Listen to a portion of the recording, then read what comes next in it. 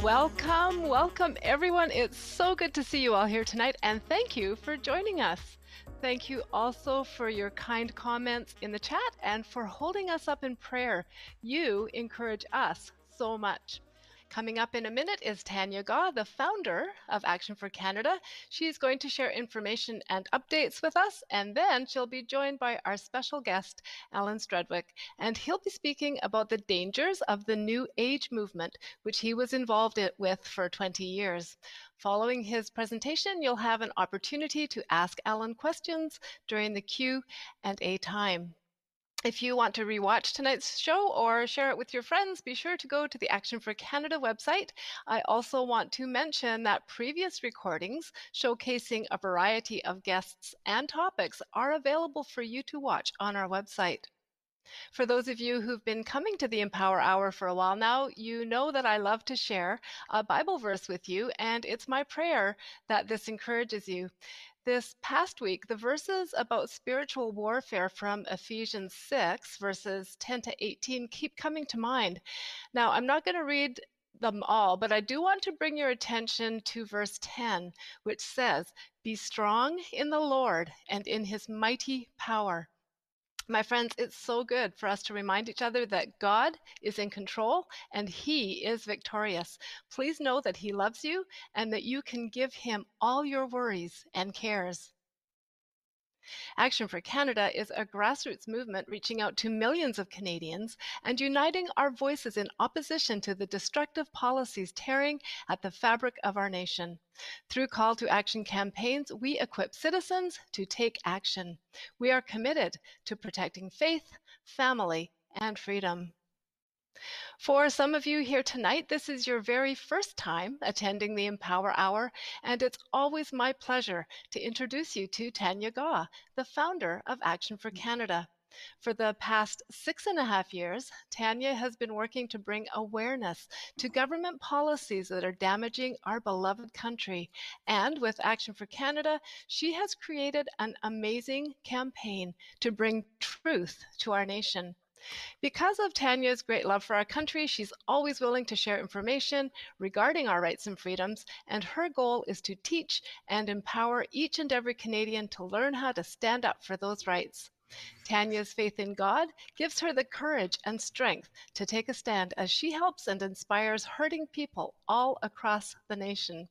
Tanya, over to you. Thank you, Heather. It's always such a treat. I look at your presentation that you give every week, and you have a gift, my friend. You keep it updated, you keep us updated, and I know that everybody has many comments in the chat saying how much they appreciate you. You are a woman of grace and of love. So thank you so much for being part of our team.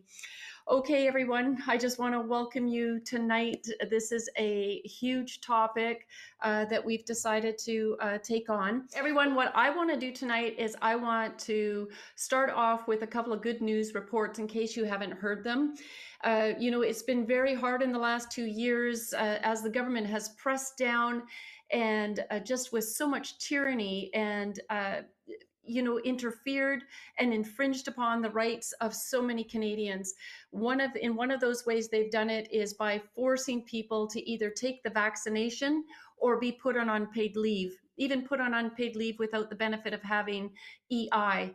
And in Richmond, BC, we have had a huge win where the union actually has been working on behalf of the Richmond City workers, and they have won the case wherein the city has to pay back the unvaccinated going back to February. And not only that, they also have to give them the money back for their vacation pay.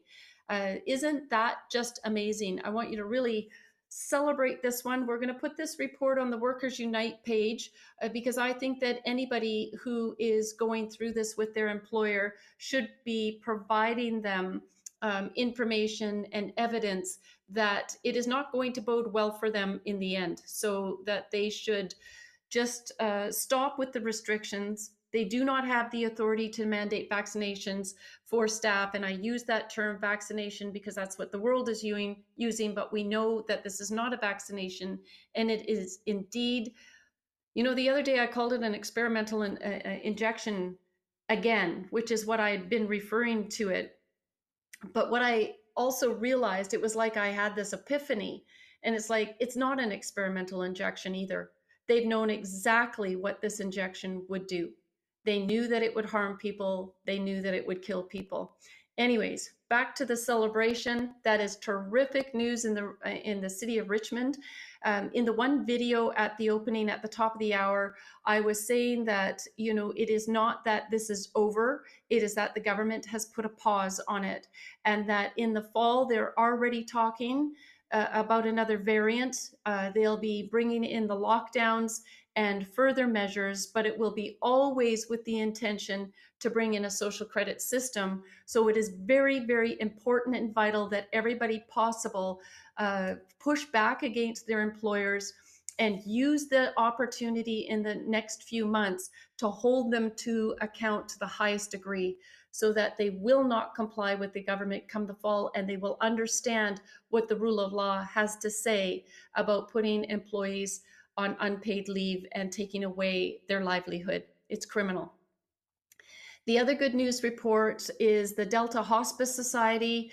They won in the vote last week on Saturday. The Delta Hospice Society has been fighting for years against euthanasia being forced into their facility by the BC government. They had an incredible palliative care facility, and the BC government decided that they needed to provide euthanasia, even though a euthanasia clinic was right across the street. So they infiltrated, and then the members had a vote. They took over the Delta Hospice Society as far as voting, and they voted in euthanasia. But Angelina Ireland, she is a true hero in this country if people understood how important this topic was.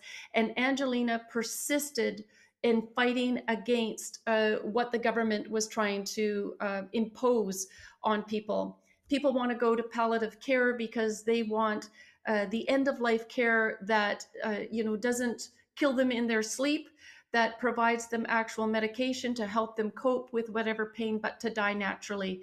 And I think everybody should have that opportunity to decide what kind of care that they have. I don't think euthanasia honestly should be an option. Anyways, this was humongous because, as I've mentioned, I've been fighting for years against all kinds of bad legislation, and euthanasia was one of them, for the fact that the Trudeau government wasn't bringing it in just to help people in stage 4 cancer, with stage 4 cancer, who were, suffering excruciating pain. And I know people have watched their loved ones go through this. He was bringing it in because they expanded it, like everything they do. Anytime something is passed by the Trudeau government, there is always something further that they want out of that. And it was to expand euthanasia to the mentally ill, to the depressed, to those who were suffering disabilities that were manageable. Many people with disabilities are such a gift to society, and the Trudeau government is definitely one of a system of death. And we've seen that as we have gone through the last 2 years of COVID as well. All right, so what I'm going to get into now is we decided to address the one world religions and including the New Age movement for a very specific reason. And we have discovered that the New Age movement has ties to the World Economic Forum and other things. So our special guest tonight will be Alan, of course. We're going to be answering all kinds of good questions. We encourage you to watch his video as he reveals some of the things that he discovered as one of the top leaders of the New Age movement through the 60s and through into the 80s, as well as another testimony of his on this page. I also discovered in the research this last week that this guru, Sengura, as well, is fully involved with the World Economic Forum and the One World movement with the United Nations. This video is one in which he is pushing the vaccination and shaming others that wouldn't take it. Anyways, then we go on to the Pope and his ties to the One World Religion and New World Order as well. And we just encourage you, like I say again, to go in and research this page.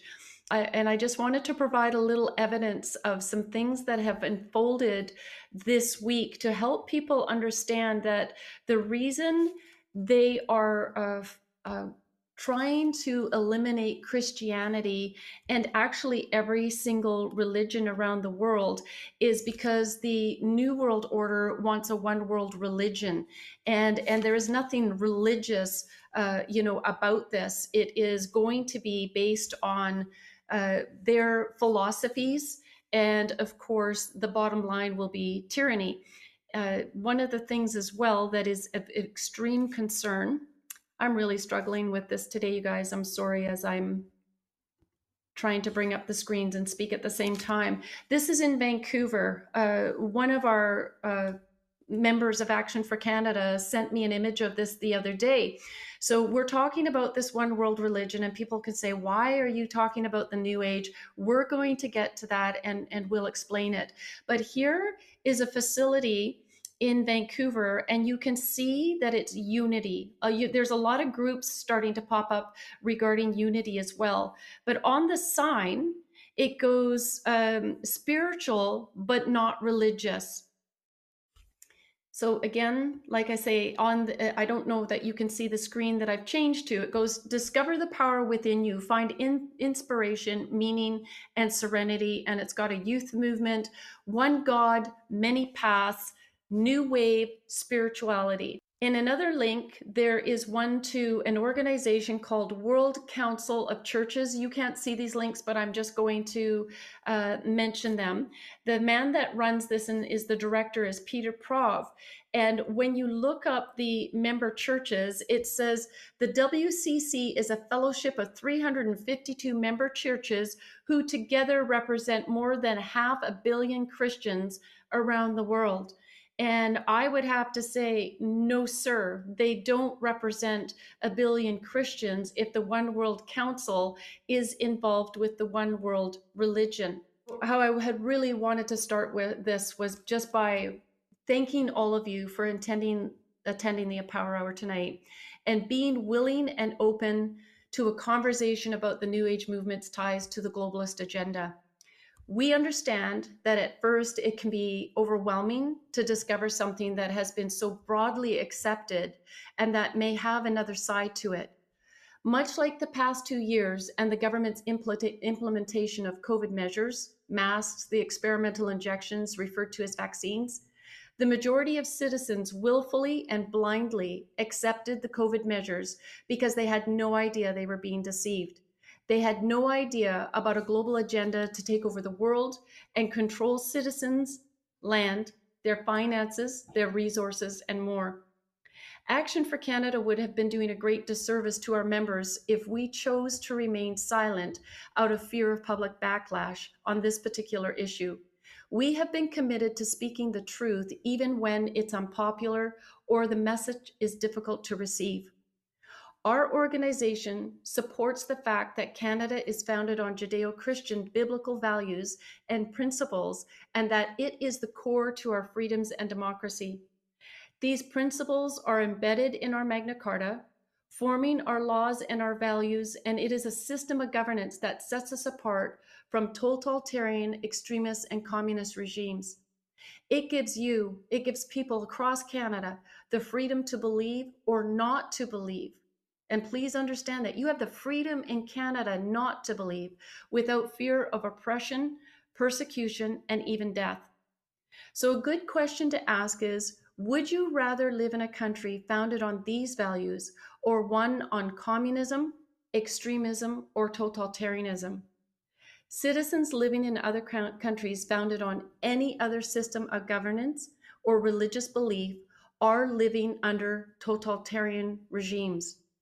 Good people live there longing to be free. I have a question. If the world accepts that the 57 Islamic majority countries are founded on the Quran and Islam, then why are they so offended when we talk about the history of the Western world founded on biblical principles? These are good principles, like not committing murder, stealing, or committing adultery, treating the elderly with respect, and loving our neighbor. As you are aware as you are, or sorry, I meant to ask a question like, are you aware of the horrific persecution of Christians and minority groups in Islamic countries, in Pakistan, India, North Korea, and China? You can be on a bus in India as a woman, and you could find yourself in the middle of a mob being raped. You will find yourself in Pakistan as a Christian being beheaded and your home being set on fire. The mainstream media doesn't report this, but there is much news to be had. The Canadian government has spent decades incrementally and patiently chipping away at our sovereignty so that they could replace it with an oppressive regime. They at first said we would no longer be a bicultural nation, but a multicultural nation, which was meant to eventually cause division and undermine our foundation, as people immigrating to Canada were no longer expected to integrate and assimilate. Then the government labeled Canada as a secular nation, but secularism is one small step away from tyranny. And the next step was when Justin Trudeau first got into office and proclaimed that Canada was a post-national state with no core identity.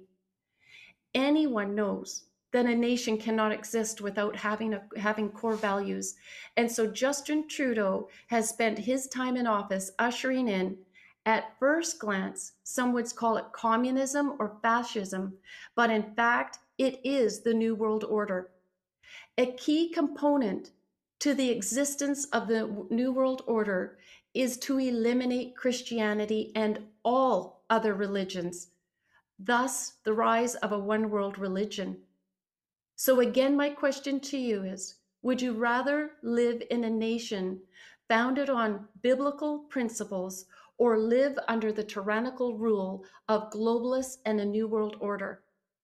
If we are censored and demonized for defending our heritage, then Canada will no longer be different than any other nation governed by tyrants, and we will no longer be a beacon of hope for those fleeing persecution.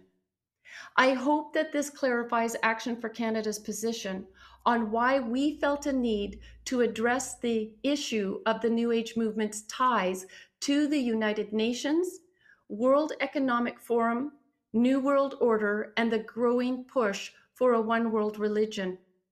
It is critical that we unite as Canadians in embracing what our founding fathers gifted us with, regardless of your own personal core beliefs. So on that, Alan, I would like to, Heather, would you actually come on for a moment? Have you prepared something to just bring Alan on and introduce who he is? So thank you. And thank you, Tanya. Joining us tonight for the very first time on the Empower Hour is Alan Strudwick. As a young person, Alan became involved with the New Age movement and eventually became an influential leader and sought-after speaker. During his time in this movement, he was invited to secret meetings with gurus and prominent leaders, and it was there that he became aware of the strategies to create a one world religion in alignment with the one world order.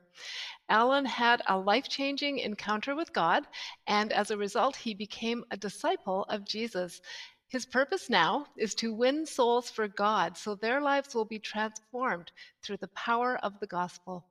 Having been delivered from the New Age movement, Alan has the distinct advantage of being able to speak intelligently and persuasively about the deception and evil of this movement and of the devil's bid to infiltrate the Christian church. Alan is an author and, as you will soon discover, a passionate follower of Jesus. Alan, welcome to the Empower Hour. We are so excited that you can join us today. Thank you. Such an honor to be on here. Thank you, Alan. Thank you, Heather. And Alan, I'm excited about getting into this. We're going to give you the floor, share your testimony, share whatever's on your heart, and then we're going to open it up to a time of Q&A. And I have a feeling that Action for Canada, the Empower Hour, is going to go a little later tonight. My intro was a little longer than usual, some with a little bit of tech delays, but this is family. We're amongst friends. And so I just welcome you and hand it over to you now. Thank you. Thank you very much. First thing I'd like to thank is all the people that are on here and listening. And what I can ask from my heart is that if you, because there's a lot of people who have been saying different things about me, and all sorts of things are from judgmental to this to that. And that's fine. Everyone is entitled to their opinion. I ask that you just with your heart listen to my story. And first of all, the reason that I know that Tanya and I were brought together is when I was younger, I was groomed, and I actually worked for the globalists. So I understand all the deception and everything that's coming down from the global leaders in the world. And I'm going to share a little bit of that, and I'm going to share my life story of how I got there. To me, that's more important for you to understand that. The other thing is that some people go, well, who are you? You don't even sound Canadian. That's true. I have a different accent. But I was born in Toronto, born and raised in Canada. My father was a part of the Canadian Air Force, and I was a typical Air Force brat going from base to base to base. And so that's how I grew up. But then I spent quite a lot of time in Australia. My father took our family there to make his fortune and that's why I ended up down in Australia and with this accent. But let me just describe a little bit of my life story, because I have some people say, but aren't the globalists involved in every religion and everything? And isn't there evil on a lot of these things? And to answer that question, yes, you're right. It is. But I wasn't in those other religions, and I just need to share my life story. And I'm sure that you'll be able to get something from it. That's my aim. That's my prayer. And my heartfelt intention is that you at least can, find out from my life story what happened and things to do with deception, etc. So when I was 13 years old, I moved in with my father after a very bad divorce that he had. And my father and his new wife were totally into, back then, which was New Age, spiritualism, different occults, psychic things, and anything to do with the New Age or spiritualism. My father was 100% into it. He had made his money, so he would fly gurus from other nations and other teachers and leaders, and they would come and do conferences that he would sponsor. But then what he would do is he would then bring them home, and I would get to sit at guru feet, and in my family living room, and I got quite intrigued, and if anything, drawn to the spiritual side, because I'd never seen or heard anyone ever talk about spiritual things. I'd never, just so you know, I'd never knew nothing of Christianity. I'd never been to a church. I'd never read a Bible. No one had ever talked to me about other religions. And so here I was experiencing a spiritual experience with these people that I desired more. What happened, though, is that one of the gurus, Hindu gurus that my father had there, actually took how will I say this? He saw something in me. Some of you might know this, you might not, but I'll explain it briefly to you. The Hindu faith and Hindu belief, very simply, is that they believe that we have a spirit or a soul that keeps getting reincarnated and coming back to the planet to learn spiritual lessons. Then you die and you come back to the planet again, depending on the spiritual things that you had learned before. And you either progress up or you progress down, according to what they call as a karma, or the law of karma.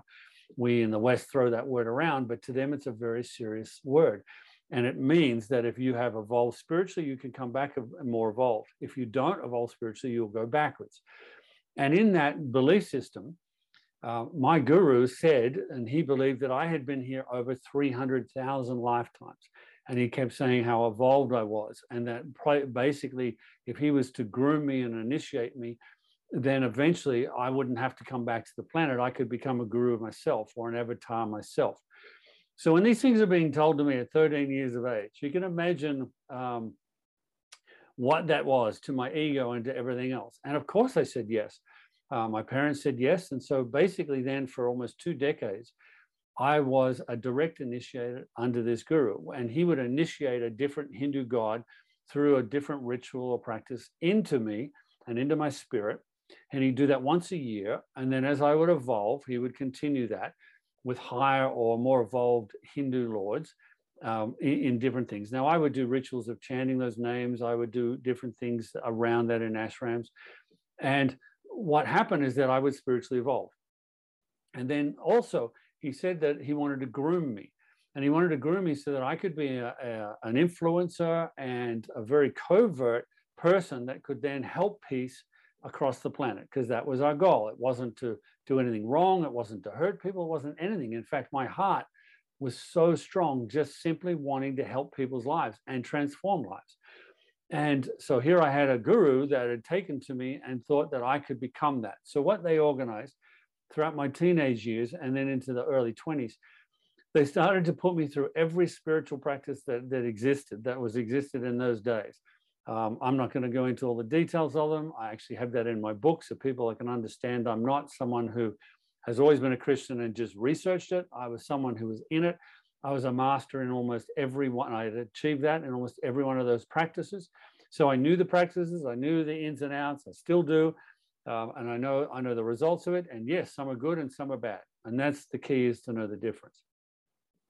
So I continued that. And then in my early 20s, I then moved from Australia to America and continued training, continued running trainings around the world, continued working for different organizations, which at that time I thought it was just my guru and different people that owned them or ran them or were co-founders. But as I progressed higher up, as I went into my late 20s, I was becoming now, under my guru, quite a well-known leader within certain organizations. They have hospitals, they have universities, they have all sorts of things that they run. They're not outwardly known to be owned by the gurus, but they are there. And that's what the belief is that the more people they can change over to their belief system, the better the world will be. And that's what I believed as well. So then as I was learning this, the next step was I could become part of the inner circle, which was a group of young men that would travel with the guru. So I was keen for that, and I wanted to get to that point and to that level.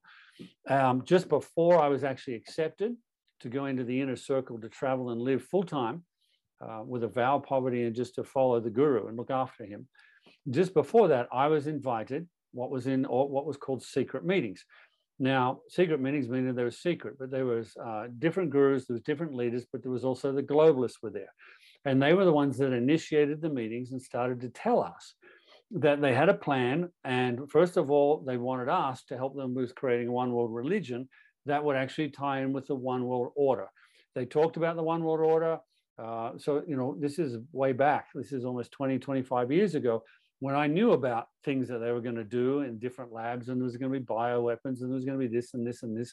And we were told that because that's where we developed the strategies of how is the world going to take this? How are we going to do this? How will the globalists eventually come out and be able to say they're there to save the world and bring peace on the planet under the one world order?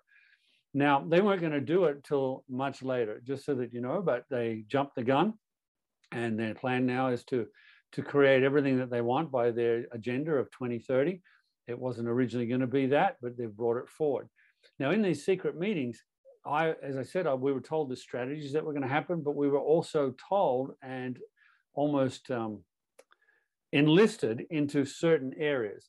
My area that I was enlisted into was to do two things. The first one was that I was to go after Christians and try and wean them away from their faith of believing that Jesus was the only God, that he died for our sins, that he had that resurrection power, that he's still alive today in heaven. My job was to try and wean Christians away from their faith.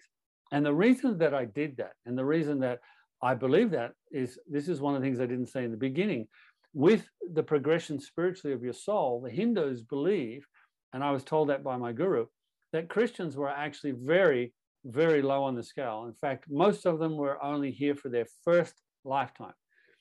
So I'd been here 300,000 lifetimes, they had been here one lifetime. So we believed that they were very uninvolved spiritually, didn't know things. They were the reason that there was intolerance and diversity and prejudice. And that's what we were told. Now, I believe that. I actually believed that that's what it was with Christian souls. But I believed it from a perspective that I thought that if I could help evolve them into a more enlightened truth, into a more enlightened principles of spirituality, that I could then help them evolve, and then eventually we could have the one world religion or the peace on the planet. Because we believe that the one world religion had to be all the religions together, but very watered down, that the globalists were going to control, and they were going to control the one world religion. It wouldn't be Christianity, it wouldn't be Muslim. That's not their aim, to have an individual religion. They want all of them underneath their control. And if you go to China, you'll find out that sample of that type of a method. So here I was believing that I needed to advance Christians. And so that was my job. And through many different ways, from very covert seminars to other things to other stuff, that's what my job was. And we became very successful for quite a while at doing that. The globalists, even at that point, were also had strategies of funding certain men and women that over the next 10, 20, 30 years could actually, with enough finance, could create mega churches and churches that eventually will be part of that one world religion or part of that one world government, one world order. So here I am in these meetings. And then the second secret meeting was a very different one, because you need to remember, just like some of you, I thought love, peace on the planet, that's what I'm doing. How honored am I that I'm chosen from my guru to do this? But I then went into one of these other higher inner circle meetings, and I'm just going to tell you, they weren't full of love and peace anymore.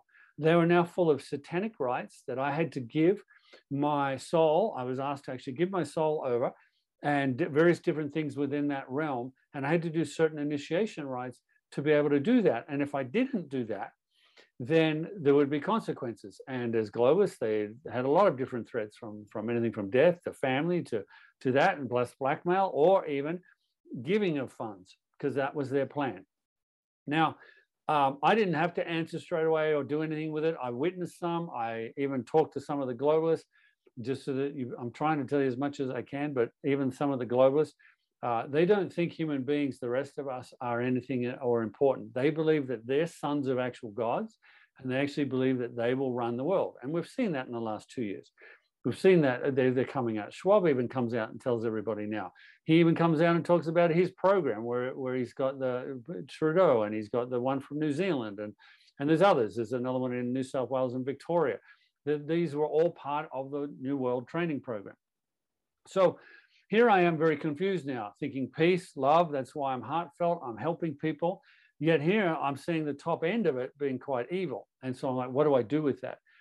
What started to happen also alongside of that is that in some of the seminars and spiritual things that I was doing, we were starting to see some very strange things, not good things, but bad things.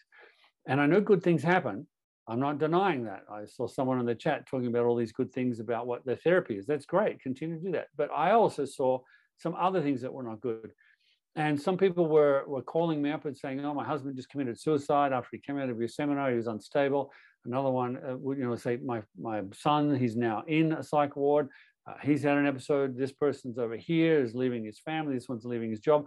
There was a lot of fruit that didn't sit well with my heart. And I didn't know what to do with that. So I was confused. I didn't know a personal God. I didn't know anything like that. But I just kind of cried out to the universe and said, I need an answer here. That doesn't fit for me. I don't want to do those things. What do? I feel stuck and confused. Now, my answer came in a very interesting way. I was actually running a spiritual seminar for a group of leaders. So it was quite a high level of spiritual initiations and things that we were doing in that seminar. And in the middle of an exercise, I opened up my eyes, because I was doing like a guided imagery. I opened up my eyes and I actually saw God in the room. This might sound strange to you, but I did. I actually saw God as a figure, and light kind of shining all the way around him. Very magnificent. I almost kind of like wanted to feel I'd fall to my feet. But on the right-hand side of him, I saw Jesus. And I just, for some reason, knew that this Jesus was the Jesus of the Christian Bible. I didn't know why. I've never read a Bible. I never knew anything about Christianity. But it's just that I just knew. And then all of a sudden he opened up his mouth and he said it. He said, I am Jesus of the Christian faith. I'm this, I'm this, I'm that. And then, and you remember, I was against him. I spoke against who he said he was. I fought him. I took people away from him. So this is kind of strange that he showed up. I'm thinking I'm going to get killed or I'm going to get blasted here because I've been against him. And all he did was talk about my life and talk about my heart. He asked me to hold my hands out. And he said that, and light came from him directly into my hands. And he said, and he then used these words. He said, for the enemy, you have been there praying and helping people do stuff, but now you're going to do it for me. And then he said scripture, which I didn't even know was a scripture, but he said that his purpose when he came to earth was to destroy the enemy's works. So here I'm going, okay, what does he mean? And as I asked him questions and we conversed, he then described to me that these higher people, these higher globalists, were evil, and that they were about to try and take over the world within another 2 or 3 decades. And so as he was describing that, he described what I would be doing in the future. He described again my life, my heart. All I felt was love. That's all I could feel from him. And so at that point, I was like, well, what do I do with this? I'm still a leader of all these other organizations. And just very quickly, what ended up happening was I felt like I was meant to go to a church, a Christian church. Now, when I thought I needed to go to the Christian church, my first thought was, I'm going to go. Remember what I thought Christians were the first time on the planet with their soul? I thought that I'm going to go to this church and I'm going to eventually get asked by the universe, the energy will shift high enough. I'm going to go up front and I'm going to get to teach. There was about 600 people there. I'm going to get to teach these Christians about how to be more evolved. That's exactly what I thought. And so I went and found a church, and different people told me this in different ways. So I found a church. And when I actually got to the point of getting into that church, I actually sat close to the front because I was late. But when I got there, I was waiting, of course, for the energy to shift, but no energy shifted, nothing else happened. But the preacher was preaching something, or the pastor was preaching something. Now, I don't want to just say it. I want to read it to you, okay? Because there was a scripture out of the Bible, and he said this is what Jesus was saying. So I just think in the context, I need to tell you directly from his word so I don't make it wrong. It says, "Come to me, all you who labor and are heavy laden, and I'll give you rest. Take my yoke upon you and learn from me, for I am gentle and lowly in heart, and I will give you rest and rest for your souls. For my yoke is easy and my burden is light." Now, the reason I'm saying that is that my spiritual exercise program to evolve was hard. To release karma, I was told constantly that my life would be painful to try and get through things to release spiritual karma. Now, so I had at that point almost 15 different Hindu laws invoked or initiated into my body and into my spirit that I followed and did what I needed to do in my life. When I heard this man, this pastor or whatever, talking about Jesus, doing that, I'm like, hang on. My guru sometimes would quote Jesus, but not like that. And I'm like, he just said, take your yoke. Now, yoke is a Hindu term where you join. You actually join with the Godhead of the spirituality. That's what yoking is. You can't break that yoke once you join in Hinduism. So here I am thinking, hang on, this Jesus is saying he's a Lord. I just saw him physically in an open vision. He's saying that his yoke is easy and the burden will be light. And remember, my whole life had been hard. So I'm like, okay, what will I do with this? So I went out and bought a Bible, and one that I thought I could read, not knowing anything, as I said, about Christianity anyway. And yeah, there's faults in every religion, but I was like, what do I do? What do I do with this? So I thought, being a healthy skeptic as I am, I'm going to check this Jesus out and see if he really is an easy Lord, to see if it is. So for 1 year, I committed that at any time I needed something from one of my Hindu lords, I wouldn't approach them or do a ritual. I would ask Jesus, or I would search out the Bible, find out what he said. For 12 months, I had more peace than I've ever had in my life. I had more joy than I'd ever had in my life. I had physical miracles in my body show up where the physicians and doctors said they actually claimed it as a miracle because it could never have happened. They don't like saying a miracle, and then I had financial things. I even had grief. I had emotional, mental things that were just completely taken away from me. Like that 12 months was probably the most amazing 12 months of my life. Now, I'm still a leader under the globalists, working for the globalists in certain organizations at that point. So I'm thinking, I'll go and tell my guru about how powerful Jesus is. He's a Lord. We were allowed to follow many lords. We believe that all lords and all things led to God, so I can follow any Lord. So I went to my guru and I started telling him about what had happened to me and how, and the joy I had, the peace I had, the love I had, that even if a tragedy or a situation came, I could find truth in him, and he would take me through it pretty quickly and get me through victory-wise. So here I was talking to my guru, and he got very upset. He excommunicated me out of the organization, sent faxes all around the world and to all the organizations saying to stay away from me, to never come near me, because they'll end up like me, throwing away everything. Now, I didn't throw everything away. I actually found, and people come to me and sometimes say, someone like you should never have come out, because they're thinking of how evolved. Like, I was so evolved, why would I go backwards to being a Christian as my first lifetime? Why would I do that? I'm not stupid. So why would I do that? I did it because the proof of what happened for me. Might not be for other people, but for me, the proof of everything that Jesus did when I asked him into my heart to show me things, it had to be better. It just had to be better than the other. So I'm not dumb. I then decided, well, I'm going to follow this anyway. And if it ends up not being good or it ends up being whatever, then I'll stop. And it's been over 25 years now that I still want to touch people's lives. I still teach people spiritual stuff but I find it from the Bible now. I don't find it from the other. Now, the globalists still exist. And as I said, they've come out early and their plan's still there. And there's a lot of people I still know in certain organizations that I pray for, I communicate with secretly a lot. But I just at least wanted to get to that point where you saw this was my spiritual journey. This was my life. I am not judgmental. I don't judge anyone. In fact, I've never been given authority by my Lord to do that. All I do is I just live by Jesus, and I want people to know how good he is. I don't talk about how bad anything else is. I might discuss things, and in the questions and answers, we can talk about it. But I basically want people to know that someone like me, that had to be such a powerful change in my life, for me to then drop all of that and trust a Lord who said that his yoke would be easy. So I'm not sure if you want to add anything or ask me any questions, Tanya, but that's kind of it in a nutshell. My book is probably the best thing to buy or to read. And I think I'd like to mention that now. I'm actually going to give the ebook for free to everybody who's actually on the show tonight. I want to give that out free. And the best way to do that is just go, and I think that's going to be in the chat of how to do that. Yeah, thank you, Alan, so much for your testimony. And there's a look at your book right there. If anybody would like a copy of Alan's book, Sheila is going to open up the chat. She will provide a link. There it is. Oh, Sheila, will you provide Alan's email? And if you email Alan, he will provide you a copy of his book. Okay, see, Esther, good.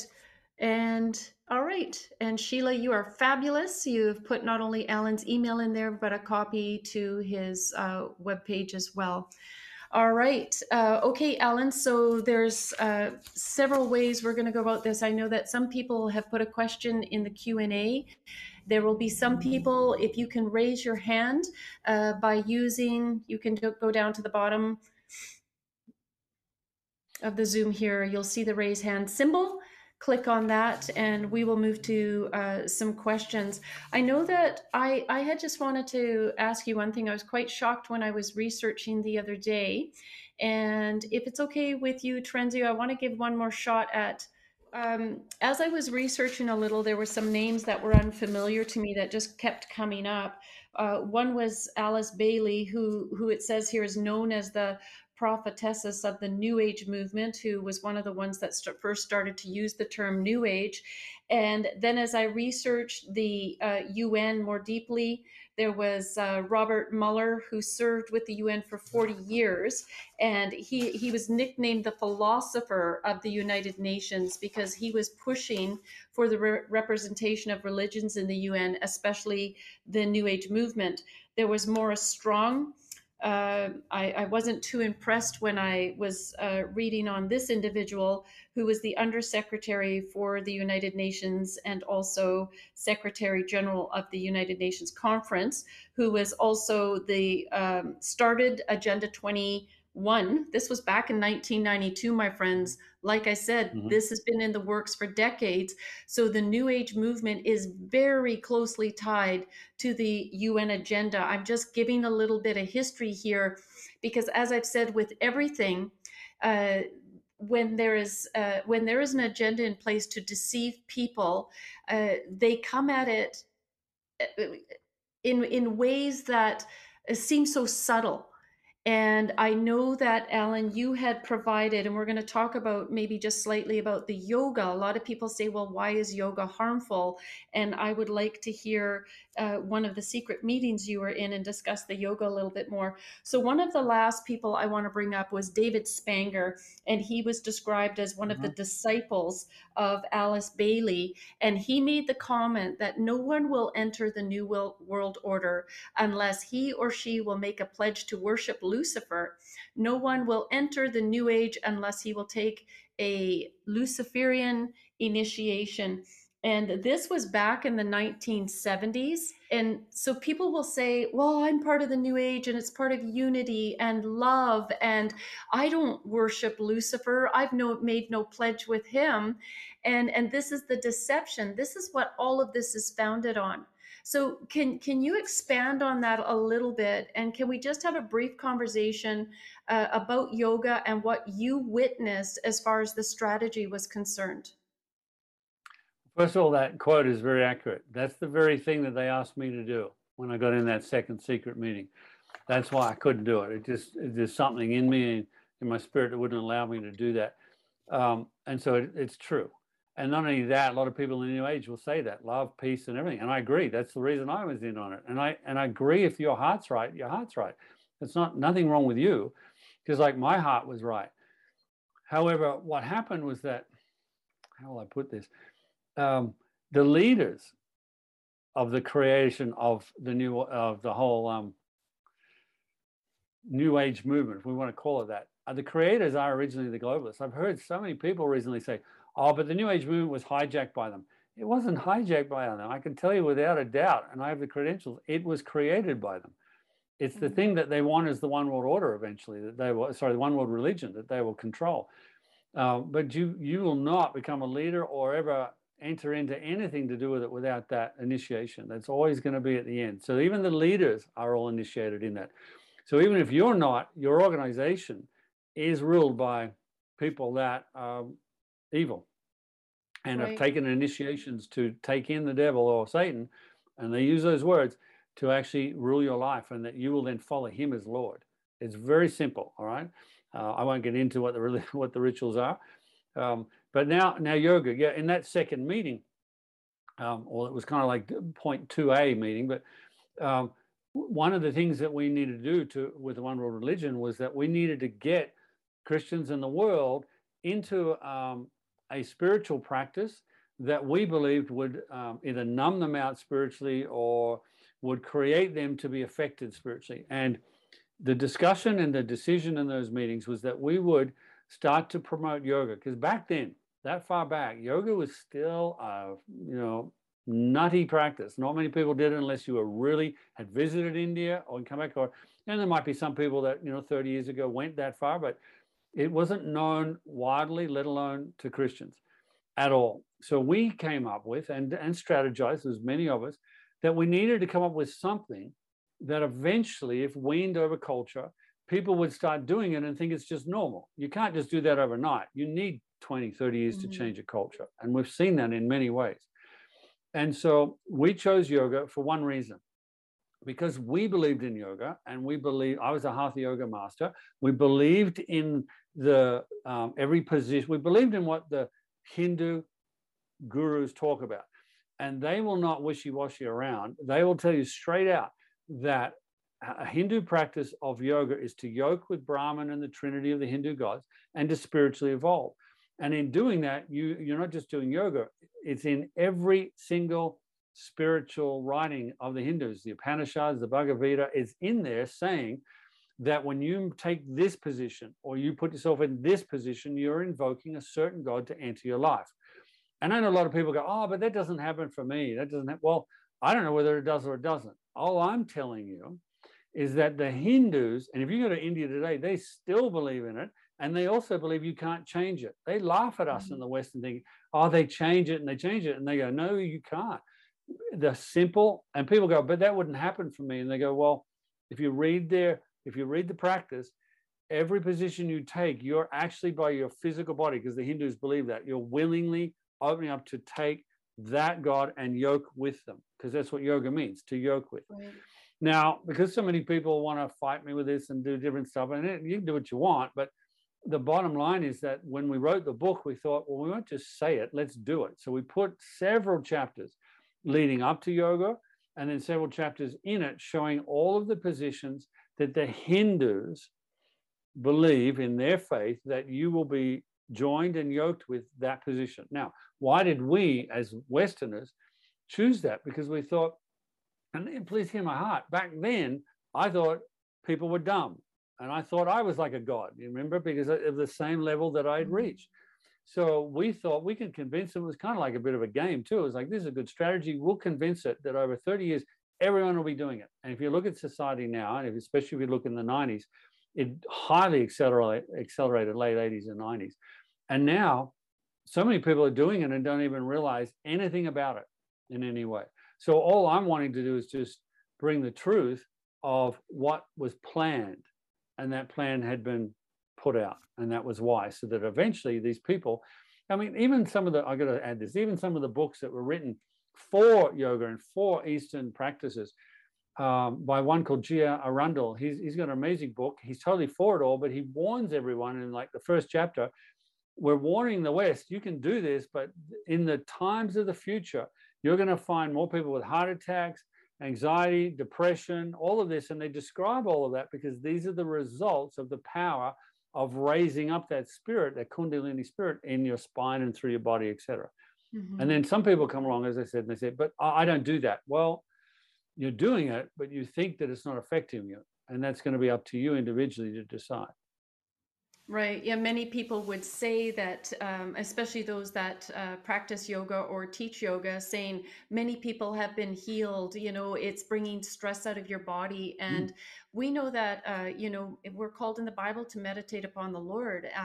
There is Pilates and all kinds of different stretching that don't have a tie to, you know, different spiritual aspects. And so for myself, I know that I would rather avoid something that had the potential of causing me harm, or to be connected with something on a spiritual level. The other thing, I was having a talk with a friend today, a really dear friend of mine, and she doesn't happen to be a Christian, but she's part of our team and totally respects. She says, Tanya, I totally respect what you're saying about Canada being founded on Christian principles. I agree with that. I embrace it. I think it does set us apart from other religious and political setups in other countries. This is just a fact, right? We can look up all the countries that I named, and we know that those people are living in oppression. And there's really good people there, and they do anything to live in freedom. So if we on that level can come together and say, living in Canada is a good thing, setting aside the Christian biblical principles and foundations doesn't work for me. But then you still have to come to the question, does secularism, does a multicultural society that is moving us away from, we celebrate all cultures, but we still have to have a core belief system. Otherwise, we're going to find ourselves in the place that these people who have immigrated to Canada, you know, if they are permitted to bring their failed foreign policies and belief systems and root them into Canada, then this is what's becoming problematic right now. And that's what's causing the division. So we're saying you're welcome to come to Canada. We love you, but this is the system that we have functioned by and that works well. And it's the reason you wanted to come here. Can we all agree to embrace it and uplift it? You can still have your belief system, but don't try to destroy it from within. Don't try to get into a political position and bring that in. We have to be concrete on this in order to survive what's going on and out in the world, and by that of the globalists right now. Mm-hmm. Yeah, and the globalists have a very strong plan. Absolutely, they do. And so I've had an awakening in the last several weeks, as you know, as this became, you know, quite prevalent, and I felt the need to have the conversation. And like I said, I know that the chat will light up with people saying, well, there's Christian yoga, so we've already covered that. And can you describe to us you gave us an example the other day of how you felt the difference was between being a Christian. You shared something about a relationship with your commitment to your wife. Yeah, sure. I'll do that just first of all, because I don't know if it's in the chats. I'm purposely not kind of looking at them so I can concentrate on this. But some people, you know, often say, "Oh, you're saying that, you know, yoga is going to harm people because everyone, I've done it and I feel better." I'm not talking about physical. I'm talking about spiritual. Everything I'm talking about is spiritual. Everything the globalists are organizing is spiritual. That's why they wanted to do a spiritual Hindu technique. So, you know, in the long term, in the short term, it might be great, but in the long term, it might not. I just also know a lot of people in my own life that eventually, once they become aware, they stop it and their lives actually do change. It's the only reason I changed my life, because It doesn't mean that I don't have tragedy, but I can guarantee you it's like a fairy tale. I have more love, I have more joy, I have more happiness. I have tragedy, I've had depression, I've had things, but I get through it quicker without having to do the other practices. And that'll lead me into your question, is that a lot of people would come to me and say, oh, but can't I just do yoga and I'll just think of Jesus while I'm doing yoga? Now, if you want to do it, like, you can do anything you want. I don't have any strength over your judgment in any way. You just do what you want. However, I personally like to be led by Jesus because he's my Lord now. He's a better Lord, so I'm going to always follow him while he's better. And and I went, what, how do I answer that? Because, your name in the Bible, it says, is greater than anything else. So in one way, that's true. And then he said, it's about covenant. For me, when I decided to leave what I was in, when I found the evilness of it and wanted to become a Christian, I came through what Jesus did on the cross, which is a covenant. I joined a covenant with him. So when I did that, I didn't do any more New Age practices, spiritual practices. I did none of that. I just left it behind, joined a new covenant, which I believed was better. And if I wasn't doing it, then I'm stupid, but it's better, so I'm going to do it. And then, so I asked the Lord, what about that? And he said, well, it's the same as a marriage. You're in a marriage with your wife. And I said, yes. He said, before you met her, you dated women. You might have even slept with women before you met her. You might not have. Who knows what you did? But these are all the things. Then when you got married, you came through a covenant, because marriage is a covenant with that other person, including a commitment. For me, it was a spiritual covenant. So when I became then on this side of the cross, I'm now, in covenant with my wife. So because I'm in covenant with my wife, the Lord showed me to say, well, I just think upon Jesus when I do it. He said, that's the same as if you went to your wife and said, oh, hi, babe, I'm just going to go next door and, I'm going to sleep with her and I might go out there, but I'm going to think about you while I'm doing it. So we have to be careful on what our wisdom is, that we think we're greater than a Hinduism or a Hindu spiritual belief that's been around for thousands of years. Where is that? So I realized that if I've entered a covenant as a Christian, then I need to follow godly practices and not go back to my old practices. If I'm in a marriage, then I'm going to stay on my marriage covenant and love my wife. I don't need to go back and do something I used to do, but just try and label it different. So some people like this, some don't, but I believe that's spiritual adultery. If we go back, especially even if I did that, go back to all the other practices when I'm now following a different God who's got better practices. Right. And then yeah, people are already saying that's a great analogy. And so one of the things this is a show about having tough conversation. We want to ignite some critical thinking, and then you can go away and make your own decisions. Like we may end the show and you may not agree. Nothing may have changed for you. There are others who would maybe in the days and weeks ahead will consider some of the things that have been spoken and maybe think differently. One of the things that I've spent some time in is that when we take a look at all the different religions, there is only one that starts with, in the beginning, God created the heavens and the earth. And all other religions after that, Buddhism, Hinduism, Islam, all started hundreds, if not thousands of years after God created the heavens and the earth and all that was in it. I believe Islam started, Muhammad came 600 years after Christ, and they copied much of biblical teachings in order to develop that religion. And so for myself, once I started to really consider this, is that, copycat religions means just that, they're copycats. And so what is the one true? Who would be the one true God? And so as I thought about all of this, I thought, okay, if the Bible is saying that in the beginning God created the heavens of the earth, we have now evidence through the Ark and biblical scriptures and all kinds of things to support biblical teachings, that has drawn me to what I believe is the one true God, and that's the God of the Bible. And so when I go to look at Hinduism or Buddhism and all of these things, the devil himself knows the Bible better than anybody, knows it better than the majority of all Christians, because it's his best tool to use against us. And so, why wouldn't these other religions come as spirits of peace and good and kindness and love? And so, my challenge today is for people to consider the Western nations that were based on biblical teachings and principles was the UK, Australia, New Zealand, America, and Canada. And when we had godly leaders in leading these countries, we had freedom and democracy. Things were going well. Uh, we were thriving in all ways, our families, our children, our economies, etc. And it is only when tyrannical people came into these positions with godlessness within their hearts that our countries began to go downhill. And then now, if you take a look at India, Pakistan, North Korea, China, and the 57 Islamic majority countries, these people truly are living under oppression. And so for me, it's an easy decide, is there one true God? I'd say yes. But you know what? You need to discover it for yourself. You need to wrestle with this a bit.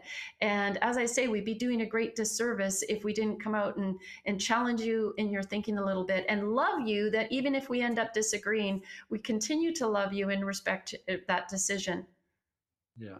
Let me just add two questions on that for the people as well. Number one, when you go away, please, when you're thinking and processing this, ask yourself really honestly, why would someone at my level, my age, go so high in everything that I believed? I totally believe with all my heart. Why would I leave that and follow another religion? And it wasn't really religion, it was following another Lord that then happened to be connected to a religion. So why would I do that? And so that's one question I want you to ask. And the second thing is, I'm going to ask you to, maybe if you ever felt like doing it, do what I did. I actually asked Jesus when I went into that church, and the preacher was doing what he was doing. And he said, anyone wants to come out and ask Jesus into your heart, come ahead. And I thought, I had 15 other Lords. I might as well add another one. Well, I checked them out. And the interesting thing was that God honored that for me. But when I did that, how will I say this? All I simply did is I didn't become a Christian at that moment. I didn't. I just simply asked Jesus, come into my heart and show me who you are as a Lord. And that's what I did for 12 months. I had to check him out. And he proved himself to me. So my challenge or heartfelt thing would be not only asking the other question of, well, why would this man change like that? And second, why not ask him? Why not say, hey, Jesus, come into my heart and into my life and just show me. Start to show me who you are. The reason I suggest that is that if you do that, I guarantee you'll start to see some things about him as a Lord. And the reason I say that is I have affected thousands of lives that have been in other religions, any religion, and asked them that, and then found that they've started to hear and see and even feel the love of Jesus over any religion or anything else that there, or joining a church necessarily, but it's they met Jesus or who he really was. So just like I did. So I'd like to challenge you to maybe do that. Yeah, that's an incredible testimony of it. And I know that when you said that you left the New Age movement, that you had received many threats, the word went out right away that you are actually dangerous. Did you actually receive any personal threats against your person? Oh yeah, all the time. Right. All the time. But not only that, but the globalists, because people say, how did you get away? Well, I just believe it was because I moved into a Lord that protected me, and he still is protecting me. But I'm going to share a story for you that might rock your audience a bit. There's a man that I knew quite well, and most of you who are in the New Age will know him. His name is Randall Bayer. He was the founder of crystals. He was the founder of the Bible of crystals called the Crystal Connection. To most people, everyone thinks that that's who he is. He was the founder of of crystals. However, he had the same experience that I did, the exact same experience, and ended up realizing that these are his words. You can read it in his book called In the Present Darkness, where he realized that what he was doing when he got high up was that it was going to be evil and the globalists and everything involved. So he ended up running away he used to have pyramids in his backyard and everything. He ran away from his house scared when he realized this, and he ended up giving his heart to the Lord Jesus as well.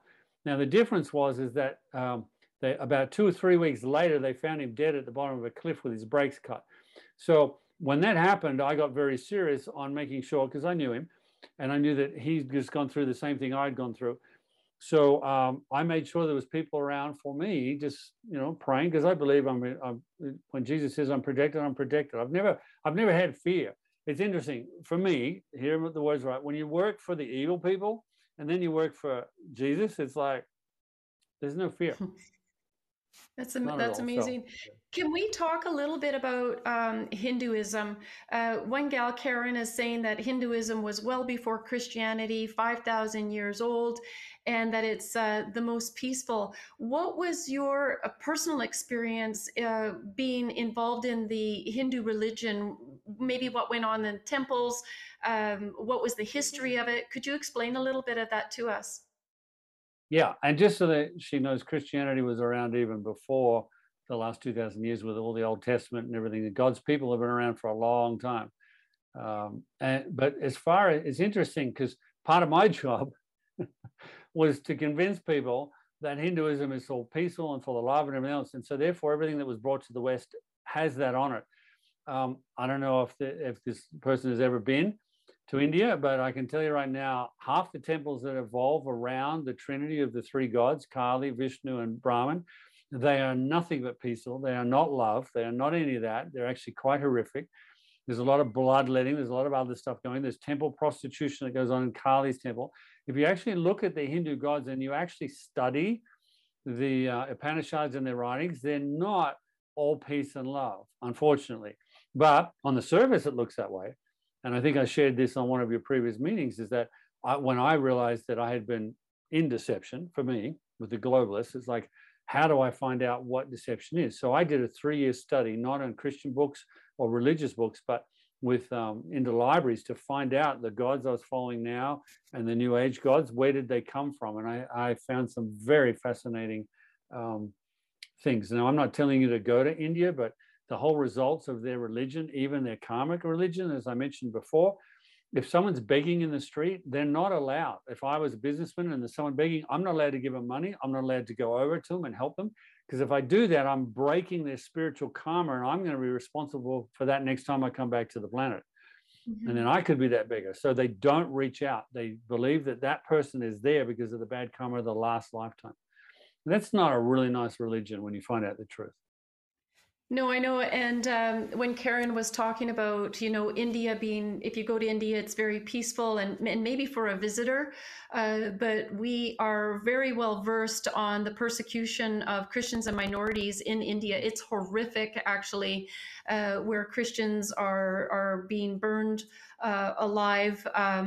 And so we have many reports on that. But like I said, the mainstream media is not speaking about it. Next week, Majed El-Shefi from One Free World International is going to be our special guest, and Action for Canada is uniting with Majed because we are going to advocate for the persecuted pastors and Christians in Canada, as well as every single Canadian who is enduring human rights violations, egregious ones, losing their jobs, death by COVID vaccination injection, these type of things. So that's going to be coming next week. I'm excited about it. But Majed is somebody who has been to India. He's been to Iraq. He goes into countries in the middle of wars to help people who are being minority groups, not just Christians, but minority groups who are being persecuted. And anything that is unjust, we believe is wrong, and we ourselves are involved in. So that will be interesting. Karen, I would encourage you to come next week to listen to Majed, who has as well firsthand experience with these individuals. And so we all know, I live in a very multicultural society here in Surrey. I have amazing friends that are from India, Pakistan, many different places, from China. But I'll tell you, one of the themes is in our conversations is they move to Canada to get away from the political and religious systems that they were living under. And they have come to me thanking me very much for bringing awareness and fighting for this country, because they are very concerned. And many of the elders who are being permitted to immigrate to Canada are now applying so much pressure to them and giving them a hard time as to why they gave up their practices, from the old country. And so it's concerning, right? Like, how do we have the balance of love, have multiple cultures in our nation, if we do not defend what this nation is founded on? So it's a tricky subject. All right, Trenzio, let's bring on a few people and have some questions. All right. The first question we have is from Gary. Gary, are you with us? Yes, my question has to deal with the pineal gland for Alan, and I'm just wondering what this might have to do with, or anything to do with, the concept of higher learning. Is that new agey stuff going on there? Definitely higher learning is. That is one of the common narratives of anything in that level, is that to be evolved, or you need to have higher learning, or evolved learning, to do with life and spiritual things, etc. So yeah, it's definitely that part of the narrative of it. Even Christians that are getting weaned, one of the things that we did when we were weaning them is we would entice them by higher learning, higher than the Bible. The Bible's old, the Bible's this, and half of it's myths, but this is the real truth. And you need to come up to the higher vibration, the higher level. So it's definitely a narrative. Okay, thank Excellent. you. And as far as decalcification of the pineal gland with fluoride, what do you know about that? I actually know nothing about it. Sorry. I'll probably look it up now, but I'll always be honest with you if I don't know anything. All right. Thanks for your question. Next, we have from Genevieve. Hello. Can you hear me? We can hear Okay. you, Genevieve. Yes. 1 minute. Thank you. Just two quick questions. One, sometimes you have said you know the people and you won't name names, and I would like you to name names. And if you can't name names, could you just explain why? And the second thing I'd like to ask is, what was your relationship, if any, to the Maharishi that started in the 60s? I didn't know the Maharishi directly, but the person that then came underneath him, was about 4 or 5 gurus that came underneath him. I had at different times personal meetings with them, or I was in their special meetings, like, just spiritual involvement meetings. And then, why won't I name people? It's an interesting one. I get attacked for this, which is interesting because I'm doing it from a heartfelt place. Some of the people that I was with are still alive today. I'm still even witnessing to them sometimes and talking to them. The last thing I want to do on any public forum is name them. And if I name them, they would shut me off instantly. You'd be surprised at how quickly they hear things. And I want to keep loving them and helping them get out of the deception they're in. And so that's why I don't name people. I mean, we all know the families, we all know that. But as far as individuals, I'm not, in my own integrity and just my own heartfelt for them, I don't want to ruin our friendship. All right. Thanks for your question. Next question we have is from Colleen. Great. Thank you. Regarding the yoga, Yes. I've never been a fan of this. I have many friends that support this, and never really made an impact until a couple days ago. One of my granddaughters told me that she was going to be teaching yoga, and I don't know, just something about what she said just kind of bothered me. And then now hearing you tonight, now it really bothers me. So how can I approach this? The first thing to do, and I would suggest this to everyone, you've only heard snippets of my life story. The whole reason the book was written is from so many people that said, you've got to put it all into one book. It's not a long book. People who don't read books tell me they read it in an hour and a half, and they never normally read books. That's why I'm giving the free ebook. So, and I'm also, if you don't have Kindle or ebook or that sort of technology, I'm going to send a PDF. So you can do that as well. And there's 2 ways. One, read it yourself first, so you understand what's in there and why. There's so much more understanding and revelation in it. The second thing, and you'll probably get more of my heart in it too. And then the second thing is that is it gives all of the positions, the reasons, the gods, everything else, and even references. So people can look it up if they don't believe what I've said, but what other gurus have said, Hindu gurus have said, different things like that.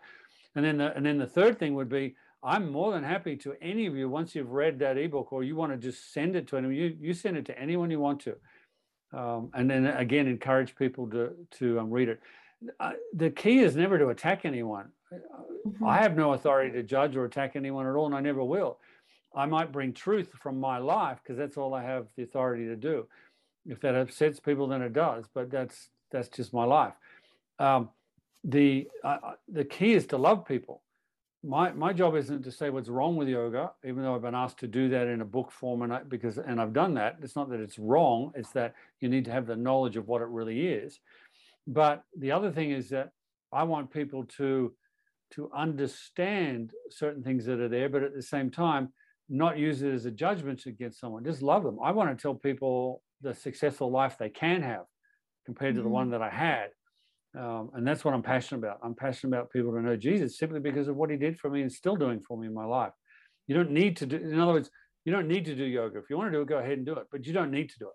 I'm living proof that you don't. I stopped it 25 years ago, teaching it and everything else. But it's because I found love in a greater way, in another way. And that's why it's still always everyone's choice. But, don't make it wrong. Don't be scared. No such thing as fear. Fear never came from God. Fear is something else. So, but definitely read the book. And I think I saw a quick quote a while back that someone had gotten the wrong email address. Very simply, I think on the screen, there's my website. But if you go to the website, you're going to have to end up paying for it. So don't do that. Go to my email, which is just simply alan@alanstrudwickministries.com. And if you go to that email, you'll get it to me, say free book, and I'll get it straight to you. Sheila, will you post it again in the chat as well, Sheila, please?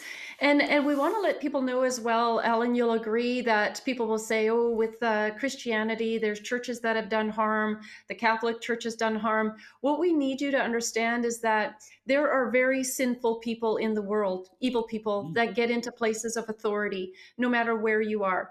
And so Action for Canada is a non-denominational, Bible-believing Christian organization. And we believe that Canada was founded on Christian principles. And as I always say, but we believe you have the freedom to believe or not to believe. This organization isn't just for Christians to be a part of, because we have a common denominator in who we are uniting against, and that's this tyrannical government. But we all need at least a foundation from which we need to work with.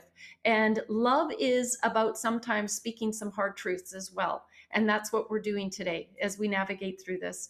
All right, Terenzio, the next question. Next question is from Andrew.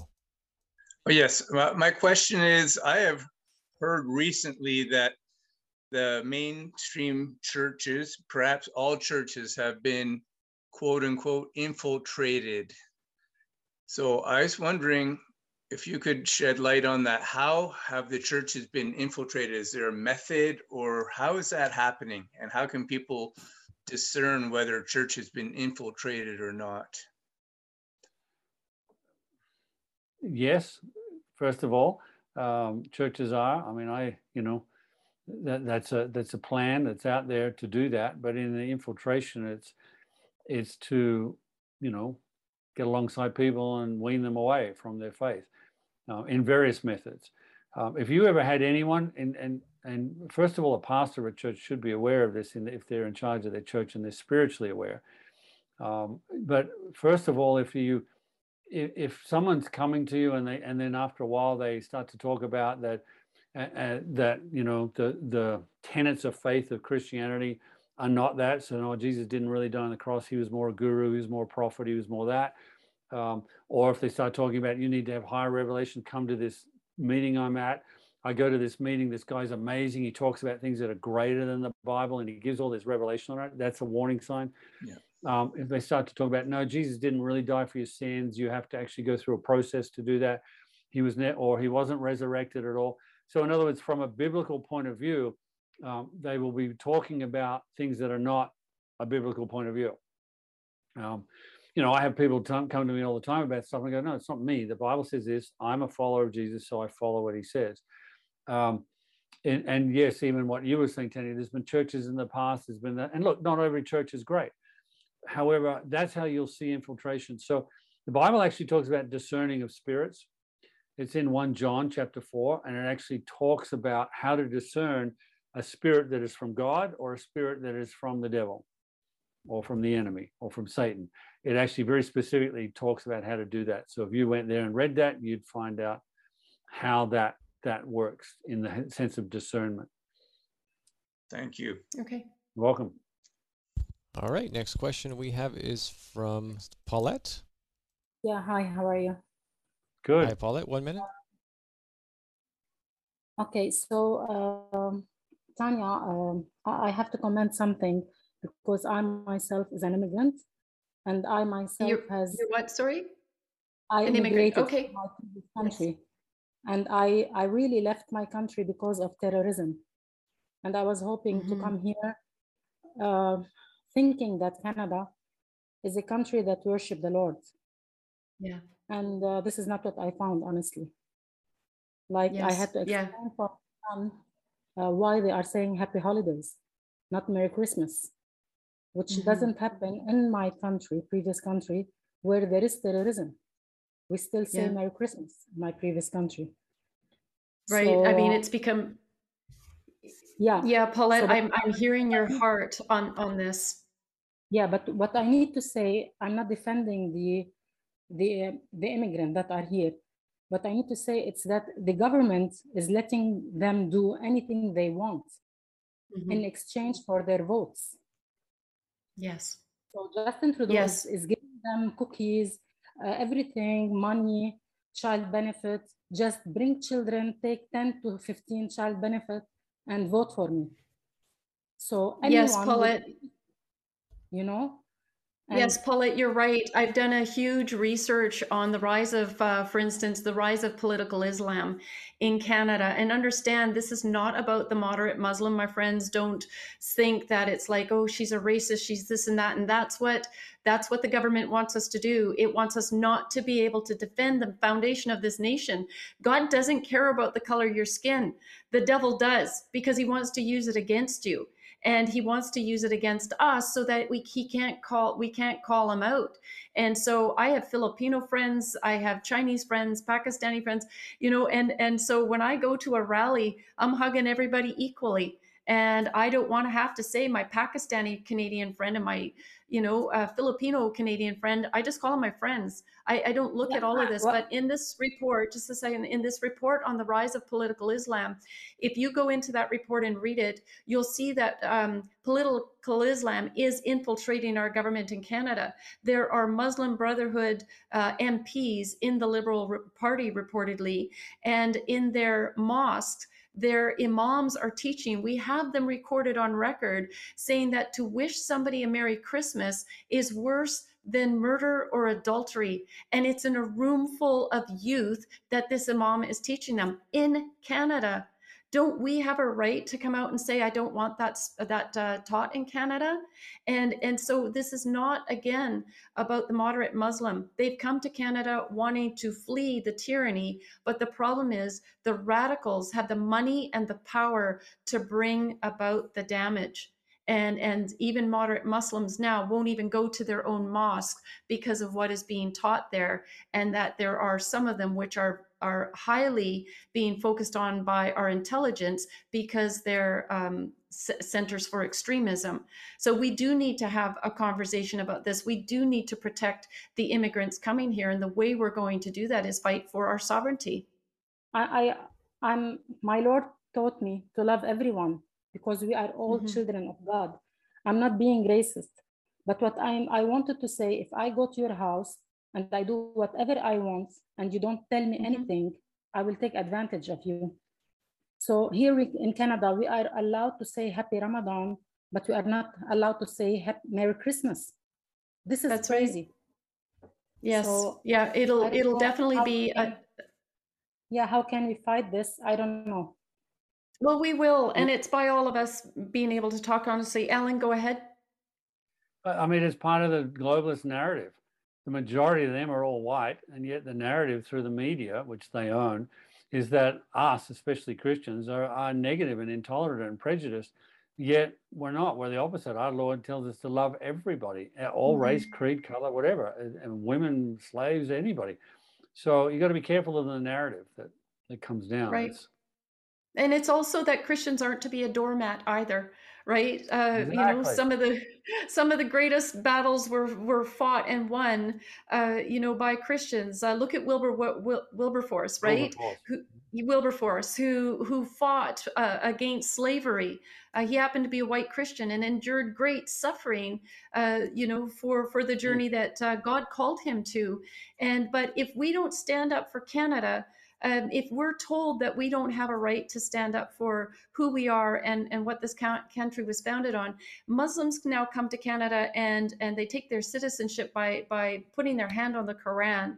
And people can choose the book that they want to. They're offended by the Bible, right? By vowing to become a Canadian on the Bible. And I just think that we have every other right, like any other country, to defend our nation. All right, next question, please. All right, next question is from Dan C. Yes, hi. Can you hear me? Hi, Dan. 1 minute. Yes. Yeah, short question.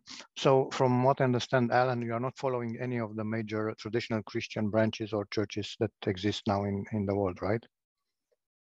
What do you mean by me not following them? Following, like, you know, following their traditions or their, you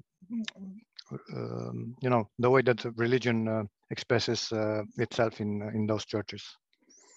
Not quite sure. Let me answer it this way. I go to a local church because I believe in churches, and I've chosen one that believes to stand up through all of this tyranny that's been happening, and they're against the globalists the same as I am.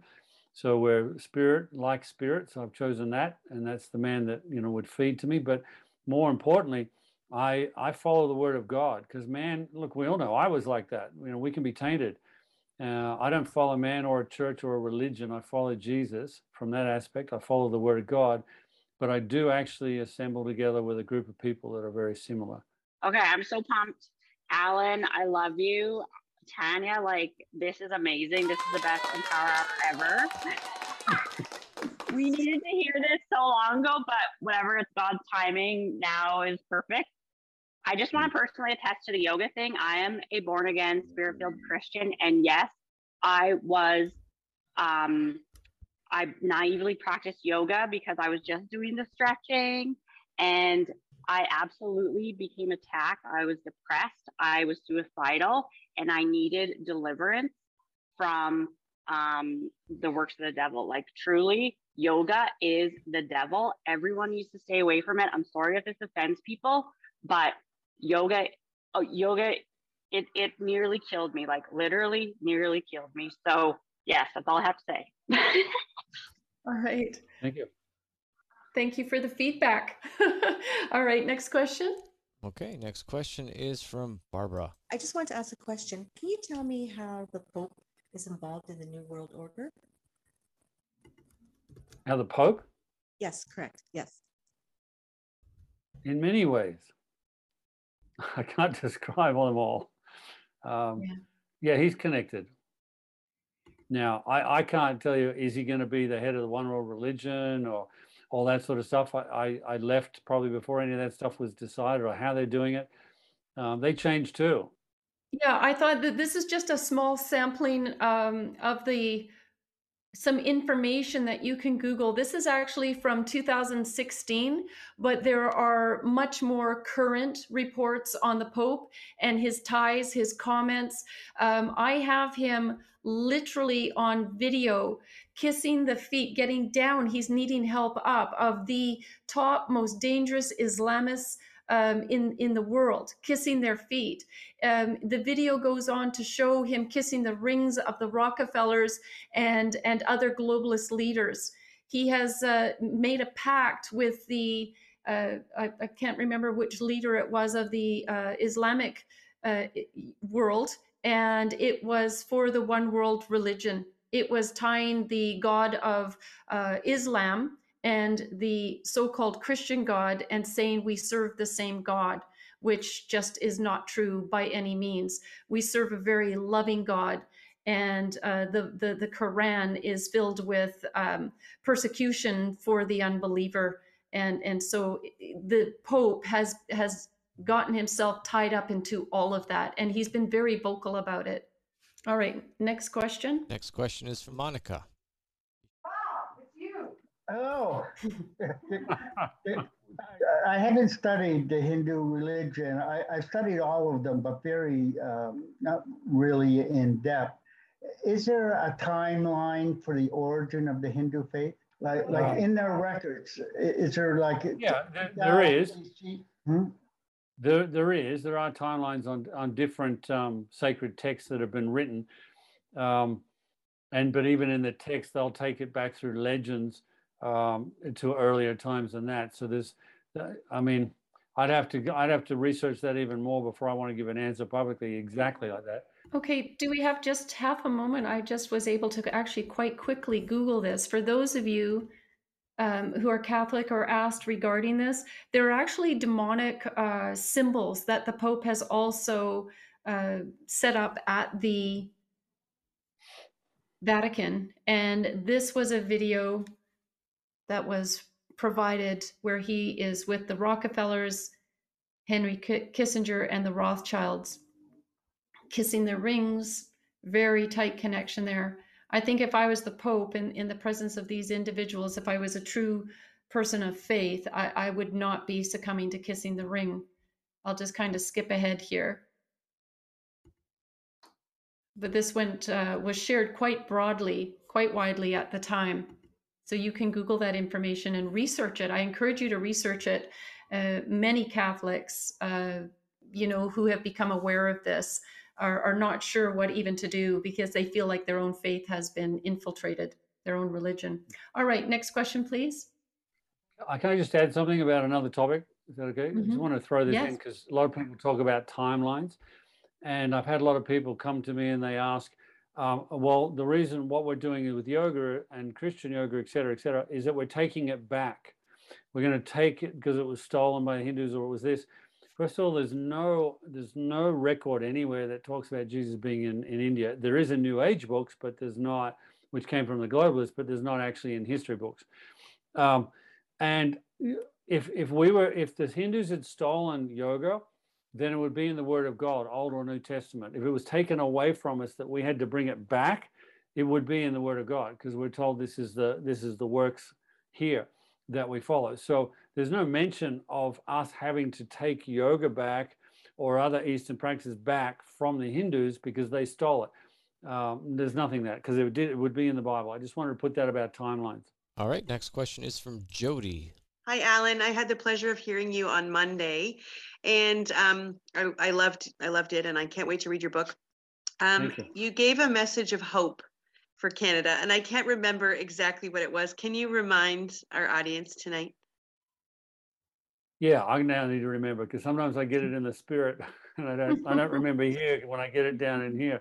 Yeah, I think I know what it was. I mean, the encouragement that I want people to know all around Canada. That's why I make sure people know I am a full-blooded Canadian, and this is my homeland. In fact, it was prophesied in Denver that I would go back to my homeland, and this was 25 years ago, that I would go back to my homeland right at the time that God would need me there. I just think it's been interesting what God's doing. But the hope is the fact that, number one, I've come across so many people from around the world that are focused on Canada. Not just because of the convoy, but many other reasons. And they're actually ringing me or contacting me and saying, hey, Alan, what's happening here? What's happening here? Do we do this? Do we do that? And I go, why are you asking me? And they go, because you're in Canada, and or you're in Alberta, or you're this, or you're that. And you have you know what's happening because we're following. We want to do the same. We want to step up. We want to rise up. I mean, Australia is a very, very tough nation at the moment to even be in. But I want to encourage from that. But also, I'm getting people everywhere saying, we want to come to Canada. We don't know why. God's impressed us to come to Canada. I'm coming across so many people that are arriving in Canada that have ministries or have had other reasons for being another part of the world, but they feel that they've been called to come here. Even someone who worked for me many years ago, she felt called from Dubai to actually come here to Canada. She's never been to Canada, never had Canada on the radar, but just knew God wants her to do something. And since she's been here just on a visitor's visa so far, already it's like, wow, she can see what God wants her to do in the future. I'm just seeing more and more and more people that are being called to come to Canada, or they want to pray and be concerned. I'm encouraging you, if that's happening, something else is happening. Like there's a destiny on Canada. That's why I respect Tanya so much. It's not an arguing for a faith. It's that she stands with faith and stands with what she believes. Whether someone likes it or not, it doesn't matter. But this country and many other nations were founded, but this country was founded on the Judeo-Christian beliefs. We have to stay with that. We have to stand ground with that. This is our nation. So I'm encouraging, if that's what you talk about with hope, that if this is happening, there's such a measure of hope coming up in the future that we need to stay the course, follow whoever we're following, but I follow Jesus and follow the leading of that, because there's going to be great turns. Even though I've been around the Globists and worked for them, they're not that good. Please hear me. They're not that good at what they do. You think they are, but I still think we carry the hope to push back for the common people, the ones that they call bottom feeders and just animals that can be tracked. We are not that. We are a strong force, and God is uniting a lot of us together for that reason, for hope. Right. And I think we can agree, Alan, that especially in the last 2 years, it has put people in a place where they are now out of their life of apathy, going to work and taking their kids to programs. They're having to look at, what their values, not only just their values, what their priorities in life are. It was about working and getting the boat. Now it's like, I can't work. I'm not even thinking about getting a boat. I'm thinking about putting food on the table.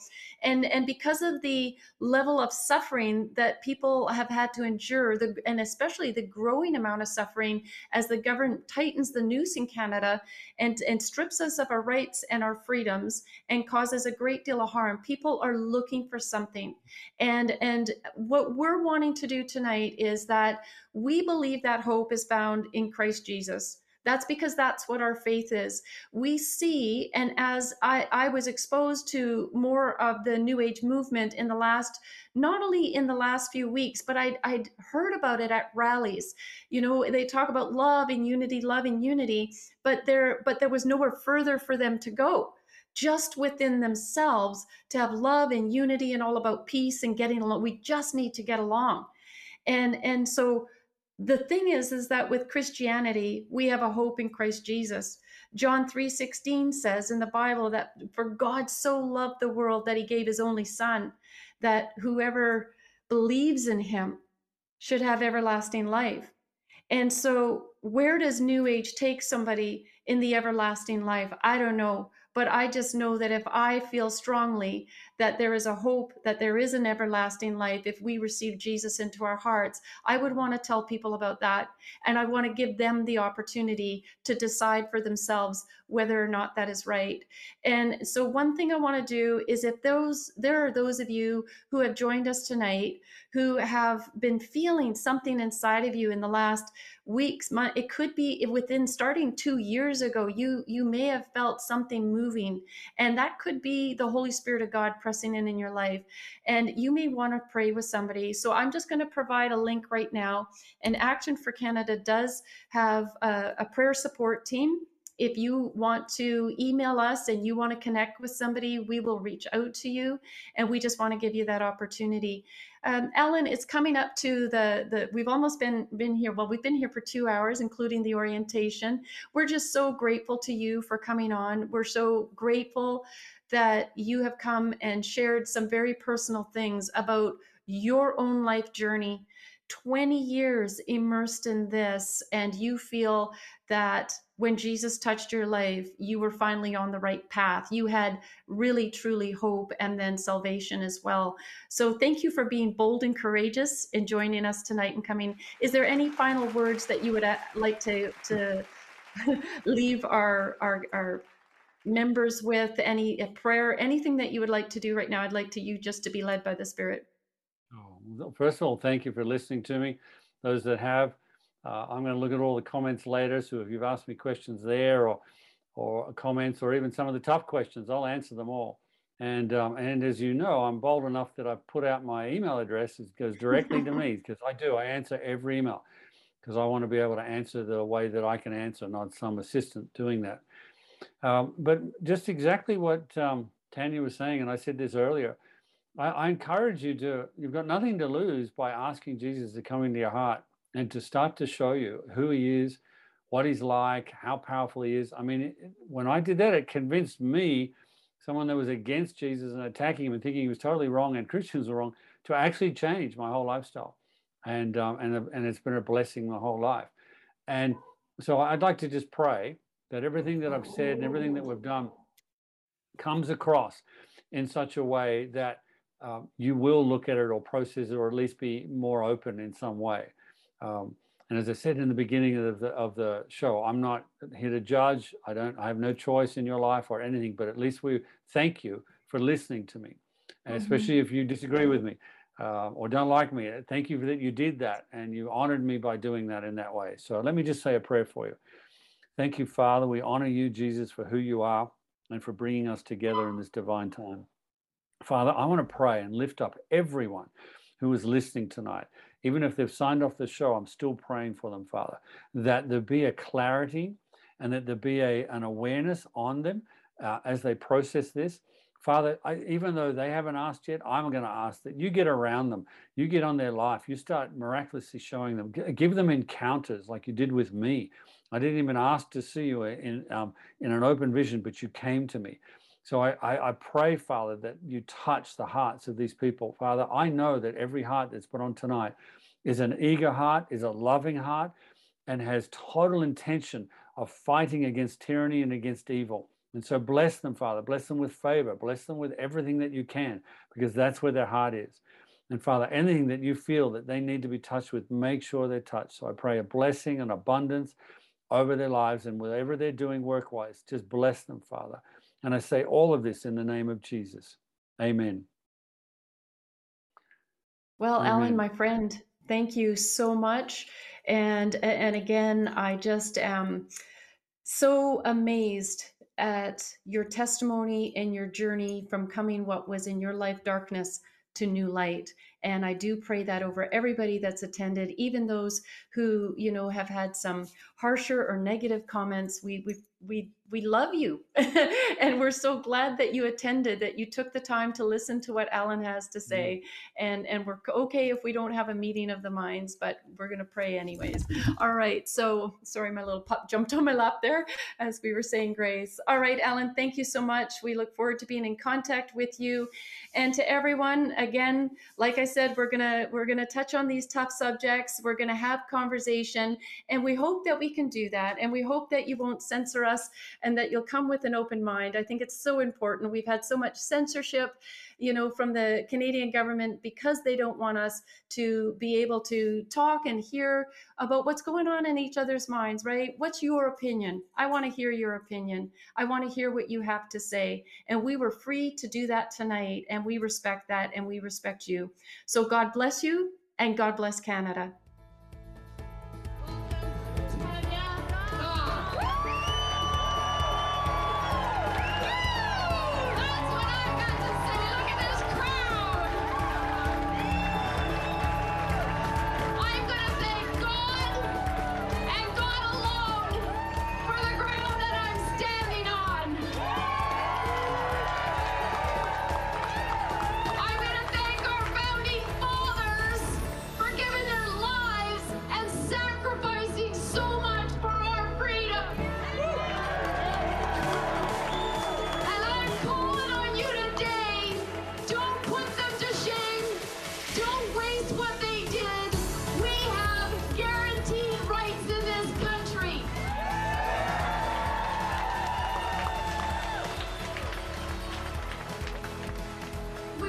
Chapters across the nation. We are going to be in every town and every city, and we are going to build communities within these communities of like-minded people who are actually going to care for one another again and love on each other and give each other the help when they're down. We are going to use the teams and the people that build within chapters to support our businesses. The government's actions are complete 100% unlawful. Judgment will again be found on justice, and those with virtuous hearts will pursue it. You have a virtuous heart if you are here today pursuing freedom and righteousness. And then verse 23 comes along with a promise. God says he will turn the sins of evil people back on them. He will destroy them for their sins. I take great comfort in that because I serve a mighty living God who has allowed us to go through this season of discomfort because we as a nation had turned our backs on him, and we need to get right. So I am just going to thank you so much. I'm going to say God bless you and God bless Canada.